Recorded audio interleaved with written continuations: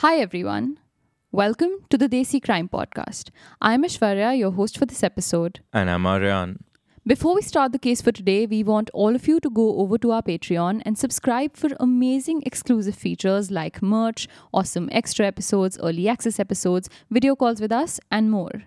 To help the podcast out and to avail these benefits, go to www.patreon.com/desicrime and select a tier that works best for you. We'd also like to thank our two newest patrons, Sonalika Nair and Juhi Kulkarni. Your contributions help run this podcast and mean the world to us. Ma'am क्या आज बच्चों की छुट्टी जल्दी कर दी गई है? Okay fine good. आपको कोई इन्फॉर्मेशन दी गई थी छुट्टी की? नहीं, कुछ नहीं मिली। क्या हुआ था स्कूल में आज? मर्डर हो गया और कुछ क्या हुआ है? On the 8th of September 2017, a loving father drove his two kids, his 7-year-old son and 11-year-old daughter, to school, like he had done on many mornings in the past, like parents across India did that day too. He smiled and waved goodbye to his children at 7:55 a.m. By 8:15, life as this father knew it had changed forever. His world had come crashing down in front of his eyes, and there was nothing he could do about it. This is the story of that 7-year-old baby boy. This is the story of Pradyuman Thakur.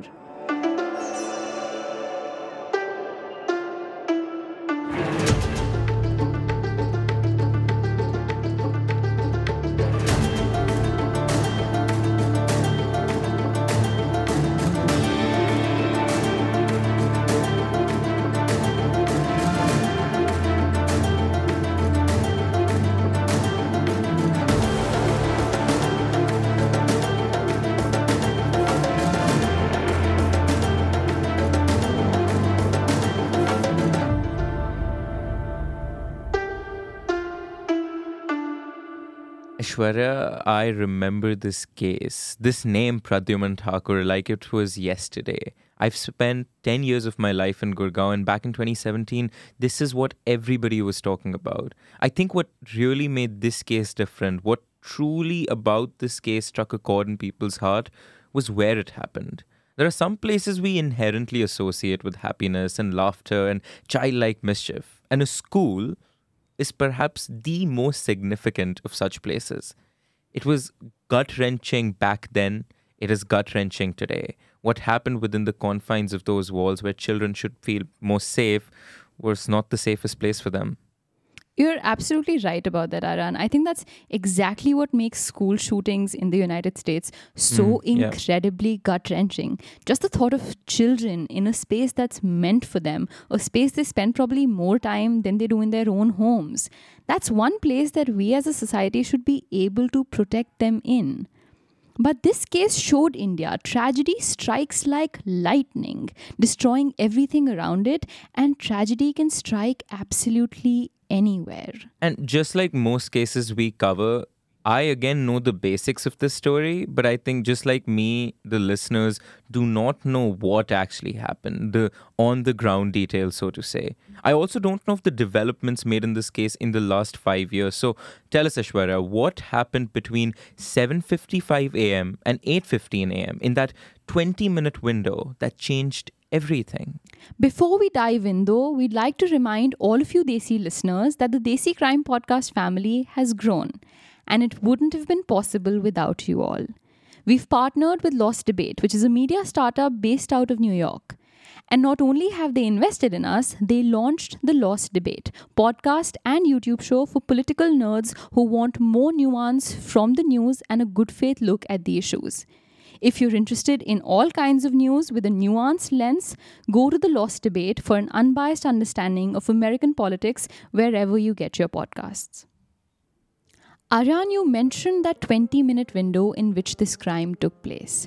Before we talk about those 20 minutes, though, which are incredibly important, we have to backtrack a little.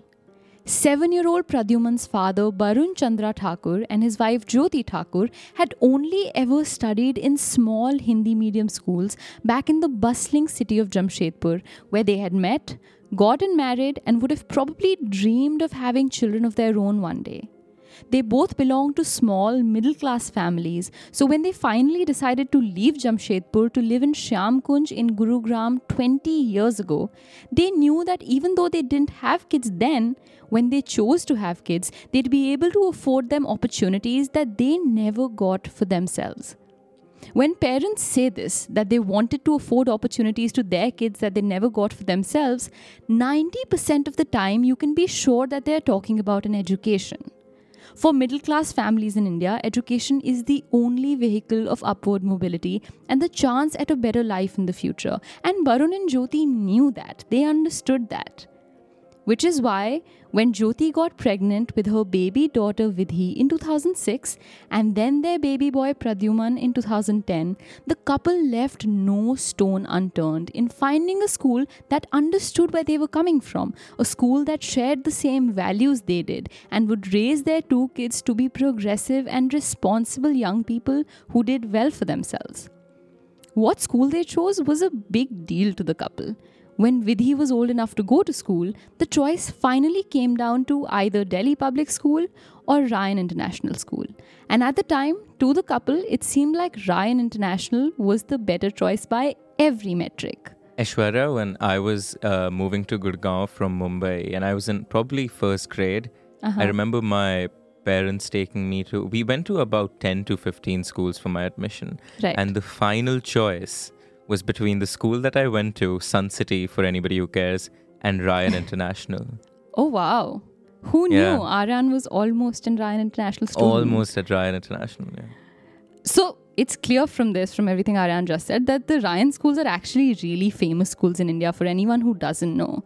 They were actually started back in the 1970s by a husband and wife duo from Karnataka, Dr. Augustine Francis Pinto and his wife Dr. Grace Pinto, named after their son Ryan Pinto, who today is the CEO of the Ryan International Group of Institutions.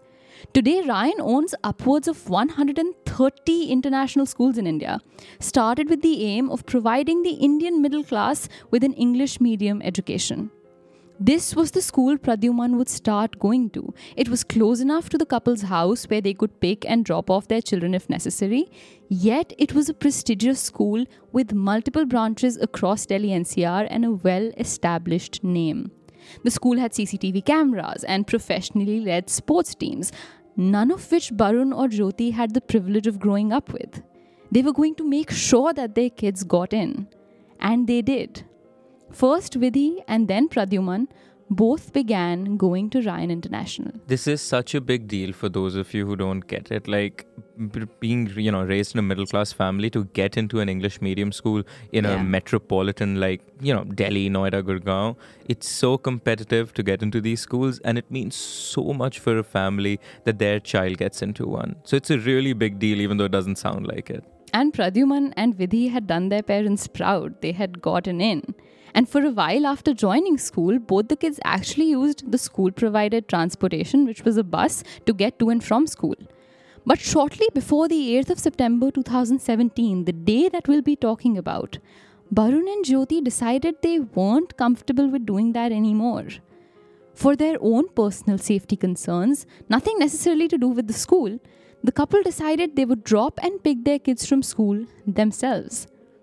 Now, even though Gurgaon is the third richest city in India and has been called the new and emerging Indian hub for Fortune 500 companies, it's a city that's unsafe by multiple standards. If you take all of Delhi NCR into account, as of 2014, 40% of the crimes committed within that region were from Gurugram alone. The Tribune India has called Gurugram a, quote, cesspool of crime, while Numbeo, which is a global database, says Gurugram ranks high on crime rate, crime increase in the last 3 years, and corruption and bribery. In fact, Gurugram ranks incredibly high on crimes committed by juveniles, with 10 crimes committed by juvenile being reported every day.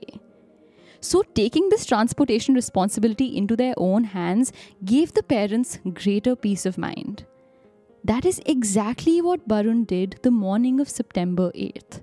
Him and his wife woke up at around 6:30 a.m. that morning, and unlike every other morning, Pradyuman was already awake on his own to get ready for school. Usually it took effort to get him to wake up and ready for school mornings like it did for all of us. But this morning was exciting for Pradyuman. It was his friend's birthday. And birthdays in Indian schools, y'all, are incredibly exciting. Being able to dress up in non-uniform clothes and going from class to class distributing candy, it's a whole affair. And Pradyuman couldn't wait to get to school. Him and his sister got ready for school, they all ate breakfast, and by 7:40 a.m., Barun told the kids it was time to get into the car to leave or they'd get late. It was an important day after all. 11-year-old Vidhi had an exam. Jyoti asked Vidhi if she had kept everything she needed for the exam, and Vidhi said yes. Pradyuman laughed and, like every younger brother on this planet, teased Vidhi. बोल लो झूठ अभी, फिर exam में नहीं मिलेगा सामान तो तुम परेशान होना. Lie to mom all you want right now. When you won't find your things in the middle of the exam, then you'll be worried. By 7:43 a.m., Barun, Pradyuman and Vidhi were inside the car, where Barun spent the time talking to his kids. He heard Pradyuman talk about how he wasn't able to sleep the previous night because it was incredibly hot in the house, and he heard Vidhi talk about her big exam. By 7:55 a.m., Barun had said goodbye to his babies, who walked away into the school building. मुझे exactly याद है, मतलब mobile से देख के मैं निकला था कि लेट हो रहा है, चलो चलो चलो. 7:43 मैंने गाड़ी स्टार्ट की थी, दोनों बच्चे थे मेरे साथ, और मैंने उनको 7:55 में गेट पे, स्कूल के मेन गेट पे ड्रॉप कर दिया. स्कूल के मेन गेट पे ही ड्रॉप करना होता है, वहाँ से बच्चे स्कूल के बिल्डिंग तक पैदल जाते हैं, वॉक करते हुए.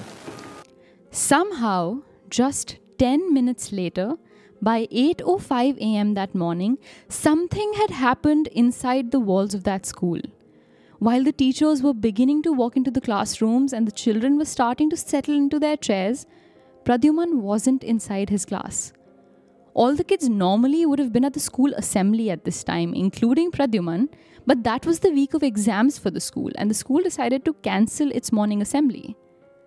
Suddenly, from outside the classrooms, the teachers and students heard the screams of the school gardener, Harpal Singh, who was shouting for someone to come help.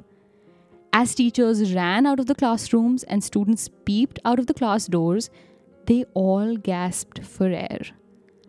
Lying on the floor outside the school washroom in the corridor was the body of 7-year-old Pradyuman, bleeding profusely from his neck. It was obvious though Pradyuman was still alive. In fact, it was clear he had walked all the way out of the washroom into the corridor while he was bleeding, because there was a trail of blood splattered all the way back to the washroom. By that time, a number of people had collected outside to help. There was gardener Harpal Singh, one of the school's bus conductors Ashok Kumar, the school's junior wing in charge Miss Anju Dudeja, and school's acting principal Miss Neerja Batra. Miss Anju Dudeja told bus conductor Ashok Kumar to pick up the injured Pradyuman and carry him out to the teacher's parking lot so he could be rushed to the nearest hospital. CCTV cameras show Ashok Kumar carrying Pradyuman out to the parking lot, where he's taken into the vice principal's car and driven away to the Badshahpur hospital. By now, it was 8:08 a.m. and Pradyuman's father Barun was back home. Barun opened the door to his house, removed his slippers out by the door, and as he took his first step into the house after dropping his kids off, he heard his wife's phone ring. Realizing she was probably busy in the washroom or in the kitchen because she wasn't picking up the phone, he walked towards the sound of the cell phone ring and answered it himself. On the other end of the phone call was the receptionist from the school. और उनको छोड़ के मैं वापस आया हूँगा, घर पहुँचाऊँगा मैं 8-9 के आसपास. ठीक 8:10 पे स्कूल के रिसेप्शन से वाइफ के फ़ोन पे फ़ोन आया, जो फ़ोन मैंने ही पिक किया. उन्होंने कहा कि आप अंजू डुडेजा जो है, जो इन लोगों की जूनियर विंग की सुपरवाइज़र हैं, उनसे आप इमीडिएटली बात करें. मैंने कॉल किया, पहली बार वॉइस डिस्टर्ब थी, फिर मैंने सेकंड टाइम कॉल किया, नॉट रीचेबल था, फिर थर्ड टाइम कॉल किया, और ये सारा विदिन अ मिनट हुआ है. कॉल किया, उनसे बात हुई. उन्होंने कहा कि बच्चा बाथरूम के बाहर गिरा हुआ मिला है हमें, और काफ़ी ब्लीडिंग हो रही है उसको, हम उसको हॉस्पिटल लेके जा रहे हैं, आप सीधे हॉस्पिटल पहुँचिए, बादशाहपुर हॉस्पिटल पहुँचिए. Quote, at exactly 8:10, we got a call from the school on my wife's phone. I picked up the call. I was told to call the junior school supervisor, Miss Anju Dudeja, immediately. I called her, but there was some disturbance. I called a second time, but it was unreachable. I then called a third time. All of this happened within a minute. When I called the third time, she told me they found my son lying outside the school washroom and that he was bleeding. They said they were taking him to the Badshahpur hospital and that I should meet them there directly. End quote. By 8:15, the couple rushed out of their house to the Badshahpur hospital. While on their way, the couple got another call from one of the school teachers saying they now wanted the couple to meet them at the much bigger and fancier Artemis Hospital in Gurugram. This raised alarm bells in Barun's mind.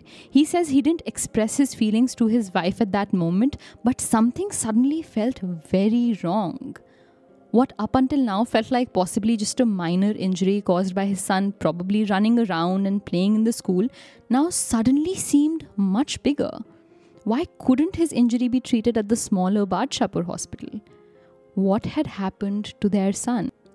At the Artemis hospital, Barun and Jyoti are met with 5 staff members from the school who tell the couple that Pradyuman was currently in the emergency room. The doctor in charge of Pradyuman's case told Barun to request his wife to wait outside the emergency room while the doctor took Barun inside to see Pradyuman.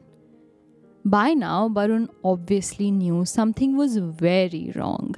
Their 7-year-old son was in the emergency room of a big hospital with the doctor asking his wife to not see their son. Something was wrong, but Barun expected to see his son alive. Hurt, probably very badly, yes, but alive. As Barun walked into the emergency room, his whole world came crashing down right in front of him. His baby was laying on the hospital bed with his school uniform looking dark red from how much blood it had soaked. His whole body was covered in blood. The right side of his neck was covered in so much bandage that was supposed to be white, but was now a dark red. The doctor slowly opened up the bandage, and on Pradyuman's neck wasn't a scar from accidentally getting hurt while playing or a cut from falling down. On his neck was a stab wound so deep, Barun claims he couldn't have looked at that body even if it was someone else's child. It was that heartbreaking. It was obvious his son was dead, but the doctors confirmed it. Pradyuman was brought dead to the hospital, the doctor said. He had succumbed to his injuries and was no more. Now, Aryan, imagine you have a child, right? And your child is at school when you suddenly get a call saying your child is hurt, he's bleeding, and that you need to get to the hospital as soon as you can. What's the first thought in your mind? What do you assume happened? Why would you think your child was found bleeding inside the school premises? Playing tag with his friends or hide and seek and hitting his head somewhere, probably. Like an absolute buffoon. Right? Yeah. Or slipping off the like stairs. Stupid kid things. Exactly. And that's probably exactly what Pradyuman's parents thought when they received that call that day. That's what they thought when they walked into Artemis Hospital looking for their child. But inside the hospital, they saw the true extent of Pradyuman's injuries. Their baby was dead. While the teachers were picking Pradyuman up from the school corridor and taking him to the car so he could be driven to the hospital, I mentioned that a group of people had gathered to help Pradyuman. In this group of people was also a parent who had come to school that morning to pay his child's school fee and had run to the corridor where Pradyuman was found after hearing the cries and screams. This parent was Subhash Garg. When the teachers took Pradyuman to the hospital, Subhash Garg stayed back with some of the staff members to inspect the crime scene to better understand what had just happened. He could see in front of him a trail of blood coming out of the washroom. He noticed the bloody handprints and blood splatters on the walls outside the washroom, indicating Pradyuman had crawled out and possibly banged against the wall while trying to get out. As he began looking around for clues, someone came rushing to him to tell him that they had seen a knife inside one of the washroom stalls. Subhash Garg and the school staff that had stayed back with him pulled out their phones to record the trail of blood for evidence. I've seen this video, you all. After the Burari video of the family members hanging, this is probably the most disturbing video I've seen while running this podcast. Subhash Garg is holding the phone, walking into the washroom following the blood trail. There is so much blood. But as he walks into the washroom, there's complete darkness. Nothing is visible for those few seconds of the video. That's when Mr. Garg urges one of the other staff members to turn their flash on while he continues to record. Suddenly, the flash goes on and the camera is pointing inside the last washroom stall. It's one of those Indian toilets where you have to squat over. There is blood everywhere. I don't remember the last time I saw so much blood in a video. Inside the drain of the toilet is the knife. It's right there on the video. You can see the wooden handle protruding from the top. Quote, "That was when we knew this was a gruesome crime," said Mr. Garg. You all, we just paused the recording here for a minute so I could show Aryan the video. Aryan, give me your thoughts. What do you think when you see the crime scene? Yeah, now I see why you said this is one of the most gruesome things you've seen while running the podcast. I don't even know how to react to that. Just to know that was a child's blood splattered all over a toilet.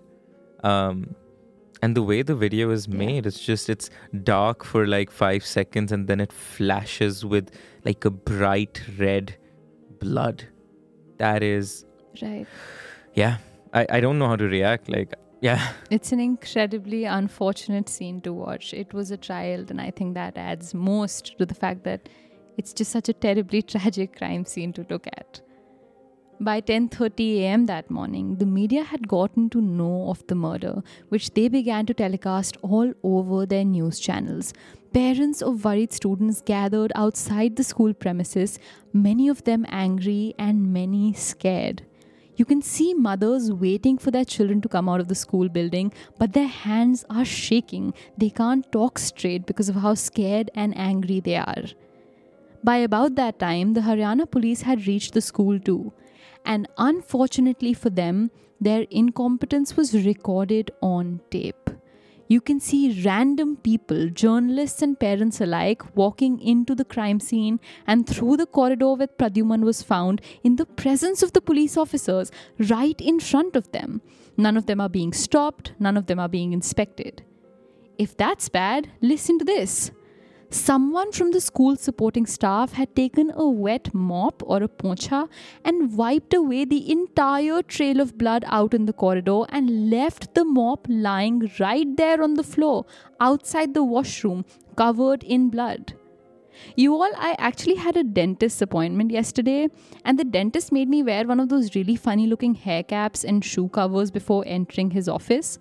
While I was putting those on, the only image in my mind was that of Haryana police officers walking right over the blood splotches and through the crime scene in their uncovered shoes, all of which is recorded on tape. No gloves, no protective gear, nothing. When police entered the washroom stall where Pradyuman had been stabbed and the knife was laying, one of the officers just reached in and picked the knife up and put it in a weird-looking transparent plastic box. You can see two officers holding up the open box with the knife inside, again without any gloves on. It sounds like you're talking about the Gurugram police. Oh, wait. I you am actually talking are. Yeah. No, their incompetence was terrible and heavily criticized on the news over and over again. That is unbelievable. It's all recorded on... That is absolutely it unbelievable. Baffles my mind. To have the weapon probably used in whatever this crime was, firstly, don't put it in a plastic box. Is it like a tiffin box? What is even a plastic box? You all, please go over to our Instagram @Desi Crime and see the box they put the knife in. I, for the life of me, can't describe what that box is. Did they find it in the school and just decide to use it to put the evidence in? I don't know what that box is. It's not like it's the idea. 1980s where you don't understand basic forensic science. Gurgaon, even before this happened, has seen its fair share of crimes. We all know it has. They must must have some standard of like procedure where they have to follow when a crime is done. Forget it not being the 1990s and knowing like the actual protocol when a crime takes place. It's 2022. Don't you know you're being recorded every step of the way? At least out of the fear of the consequence after you're recorded and put on display for the country to see. At least out of that fear, perhaps follow actual protocol. I don't know. It was all just a huge mess when you look at it. By this time, though, 200 some angry parents had gathered inside the school building, shouting slogans against the school and its teachers, breaking the glass windows and tables in the reception area, breaking a tall grandfather clock and shattering it to the ground, and throwing plant pots across the room. Eventually, Haryana police received news from their intelligence team that someone might try to burn the school down, which is when finally the police shut the school off to the public. While all of this was going on at the school, Pradyuman's parents were taking their child's body to the mortuary in Sadar Bazaar by 12:30 p.m. that morning for the post-mortem of their own child. Dr. Deepak Mathur, the forensic specialist who conducted Pradyuman's autopsy, came forward to reveal his analysis of the injuries in the documentary titled Big Little Murder, which, by the way, has since been banned by the Delhi High Court. Quote, "His neck was completely split open. Such a small child with such deep and invasive injuries, it was a very gruesome sight to see," said Dr. Mathur. According to his analysis, there were 2 cuts on Pradyuman's neck. The first one was a 12 centimeter long cut right in the middle of his throat, but wasn't deep at all and wouldn't have led to so much bleeding or his death as quickly as it actually took place. Dr. Mathur called this one a superficial injury. It was the second cut that caused all the bleeding and ultimately Pradyuman's death.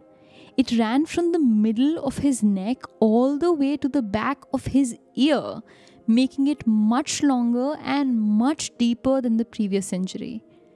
According to Dr. Mathur, the length and depth of this cut shows the sheer force with which Pradyuman was cut and gives us some insight into the psyche and intent of the person that murdered him. The intent being wanting to make sure Pradyuman didn't survive under any circumstance. Dr. Mathur claims the murderer was definitely, quote, stouter and bigger than the child, making it easy to grab the child from the back and inflict an injury that went upwards towards the ear. He also claims that considering the nature of the cut to Pradyuman's neck, he would have been unable to scream or shout or call for help after he was attacked. No. His body and mind would have gone into a state of shock and he would have struggled in those last few minutes that he was alive, as his blood would have filled up his own trachea or his windpipe. From the mortuary, after the postmortem was complete at about 3:30 p.m., 250 people, including Pradyuman's parents, marched to the office of the Haryana police on foot, where they demanded that the culprit behind the murder be caught. They said they wouldn't cremate the child's body till the murderer wasn't found. All right, Ashwarya. I mean, this is absolutely appalling. There's no. I mean, it's indescribable how appalling this is. But you said it's 3:30 p.m. So technically, it's been just 6 hours since the alleged murder happened. Yep. From whatever little I know of covering Desi crime, it's that whenever within a short period of time, almost sort of a mob justice is demanded by whoever, even if it's rightfully demanded, right? It tends to botch up the investigation because the police is pressured into taking action. And so they just take action. It's not genuine action. It's just optics, for the media to actually shed positive light on the police. Was there a possibility that might happen here? I've actually given this some amount of thought, Aryan, especially in regards to this case. Obviously, Pradyuman's parents have my and the entire country's sympathies with them. But I think this pressure created by 250 people marching to the police's office and by the insane amounts of media scrutiny, all of this went against the actual aim, which was finding justice for Pradyuman. And you're about to see exactly how all of this played into finding the suspects that Haryana police eventually did catch and present to the world. By 3:30 p.m. that afternoon, the news of the murder had spread like wildfire across the country. Pradyuman's father, Barun, said something that really resonated with me. He said this case got so much attention because it was a murder. He said he would have understood if his child had fallen off the stairs and died, or gotten terribly hurt while playing with other students and then died. But his child was killed inside a school, not even after the school was over for the day and isolated and lonely. His child was killed in the early morning hours when the school was probably the busiest, with parents coming in and out, buses of kids arriving, and teachers entering. How did nobody see or hear anything? If you go over to our Instagram @DesiCrime and open up the picture of the school building from the outside, you will see that the washroom window is right by the main school entryway into the building, the entryway from which all of the teachers and kids were coming into the school that morning. How was this possible? And the motive was what baffled Barun and Jyoti the most. What could a 7-year-old possibly have done to warrant such a death? This is where it's important to remember what I said about Gurugram and its criminal underbelly. One journalist said that while Gurugram can easily be considered one of India's most cosmopolitan pockets, it was also an incredibly patriarchal belt in the middle of a developing environment where people took pride in lawlessness and settling their own matters. In fact, I remember the first time I ever visited Gurugram. It was about 6 or 7 years ago, and I remember thinking it was incredibly peculiar. For 5 minutes, you'll see fancy cars and malls and tall corporate offices surrounded by huge bungalows, and suddenly you'll be in the middle of a village where even the roads weren't properly paved.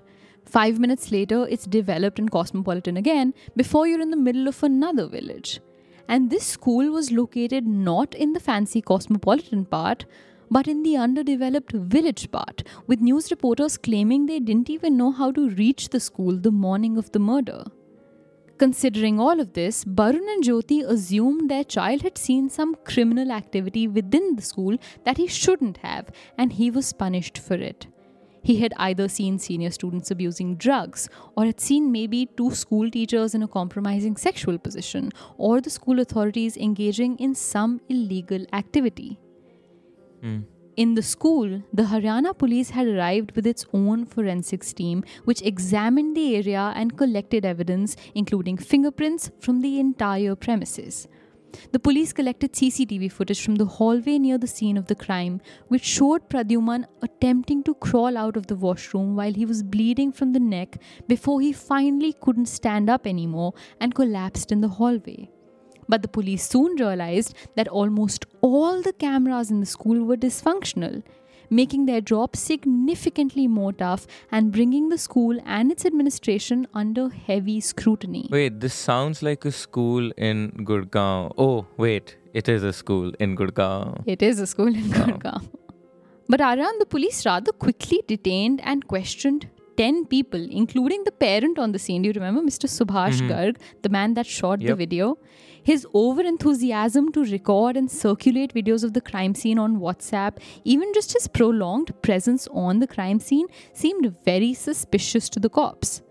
But of those 10 people questioned, cops noticed bloodstains on only the clothes of one. And that was it. They thought they had cracked it. This was their murder suspect. Way. Despite the sensitivity and the complexity of this case, somehow by 6 p.m. that evening, just 9 hours after the murder, Gurugram Police Commissioner Sandeep Khirwar and Deputy Commissioner of Police Simardeep Singh had gone on record to say that they had their murderer. Not only did they say they had their murderer, they said they had a confession from their murderer. And not only did they have a confession from their murderer, they were going to present their murderer to the media, where he was going to confess on national television, and the media would be allowed to ask him questions. Their story was simple, and the murderer of their story, bus conductor Ashok Kumar. Freaking way. Ashok Kumar is the same guy who helped carry Pradyuman to the car, right? Yep, that's the one. That makes no... Of course he has blood on his shirt. He carried the bleeding kid to the car and he was asked to help. Of course he has blood on his clothes. Is that all they had? No, they actually claimed they had a lot more evidence. In fact, from the sound of it, it seemed like they had enough evidence to send Ashok Kumar to prison that very instant. 2 school students changing in that same washroom that morning had seen Ashok Kumar inside the washroom, even though that washroom was meant strictly for students. CCTV camera footage shows Kumar walking around the corridor where the washroom is at around the time of the murder. Remember the blood-stained knife found inside the washroom? Police claimed that that knife belonged to the bus toolkits present inside all of the school buses. They said that the knife from Ashok's bus was missing, and this was it. The story went as follows. Ashok came in the morning bus and arrived at the school at 7:50 a.m. When the kids had gotten out of his bus and left, he decided he wanted to use the toolkit knife for his own personal use that day. But when he took it out of the box, he noticed it was rusted. So he walked into the school looking for a washroom to clean the knife in. The police said they had CCTV evidence showing Ashok entering the washroom. A few minutes later, Pradyuman walks into the washroom. Then, the footage shows Ashok Kumar walking out of the washroom with blood on his shirt, and a minute or less later, Pradyuman crawls out, bleeding from his neck. And the police have a theory for what happened inside the washroom too. You see, when Ashok walked in to clean his knife, the police claimed, he suddenly felt the urge to, I don't know how to say this nicely, please himself? You mean masturbate? Exactly. Why would he want to do that randomly this in the school washroom where he went to clean a knife? Like, is it normal to go and want to clean a knife but then suddenly have the urge to masturbate? The police had a theory for that too. Because you see, Ashok Kumar had had a fight with his wife the previous night because she had refused to sleep with him. So he walks into this washroom to please himself because his wife wouldn't sleep with him, but realizes that since this is a washroom in the junior wing of the school, the individual stalls didn't have locks on the inside of the doors so that the kids don't lock themselves up inside by mistake.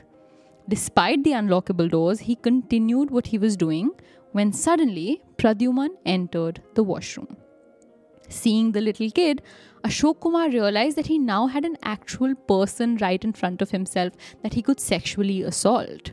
And so he grabs Pradyuman to try and sodomize him, but the 7-year-old Pradyuman resists and screams. And when the situation seems to be getting out of hand, Kumar takes the knife he had and slits Pradyuman's throat, leaves the knife on the scene of the crime, and walks out of the washroom, doesn't change his clothes, wears the same bloody shirt, and comes back to the scene of the crime to pretend to help the kid, pick him up, and take him to the hospital.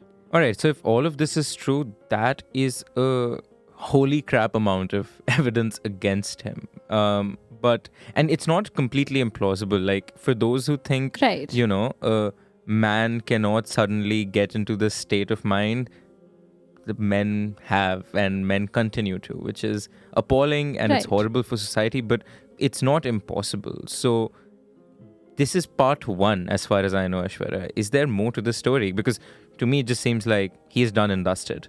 That's a lot of evidence, you're right. He seems done and dusted by every standard if this evidence is true.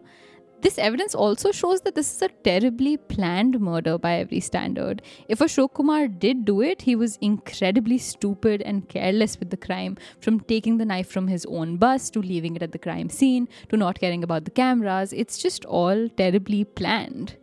The Haryana police held a press conference at 11:30 p.m. that evening to reveal all of these details to the media. 11:30 in the night.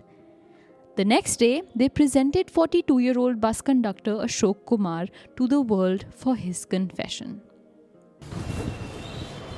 क्या किया मैं क्यों तुमने मारा? हाँ जी। हाँ जी। क्यों? बस बुद्धि खराब हो गई थी, कुछ होश ही ना रहा। कैसे मारा? चाकू से। चाकू साथ में लेके घूमते थे? ना जी, वो पहले से बस मैं था साफ करने के लिए आया था बाथरूम में। अच्छा। किस लिए बच्चे को मारा? क्यों मारा था? मैं भीतर बढ़ रहा था उसमें। अच्छा। लैटरिन में। अचानक वो वहाँ पे आ गया, मैं गलत काम कर रहा था। अफसोस है तुम्हें? बहुत ज़्यादा जी। बच्चे की एक मासूम की जान ले ली तुमने। This was Ashok telling millions of people on national television that he had killed the little boy. But Ashok was a suspect caught only after 6 hours, just a 6-hour long investigation. I'm sure you're wondering though, they had the evidence, right? How does it matter if they found the evidence in 6 hours or 6 months? They said they had the evidence, they found it, and as long as a court of law thought that the evidence was legit, Ashok would go to prison. If not, he'd be set free. Why am I harping on and on about the 6-hour long investigation?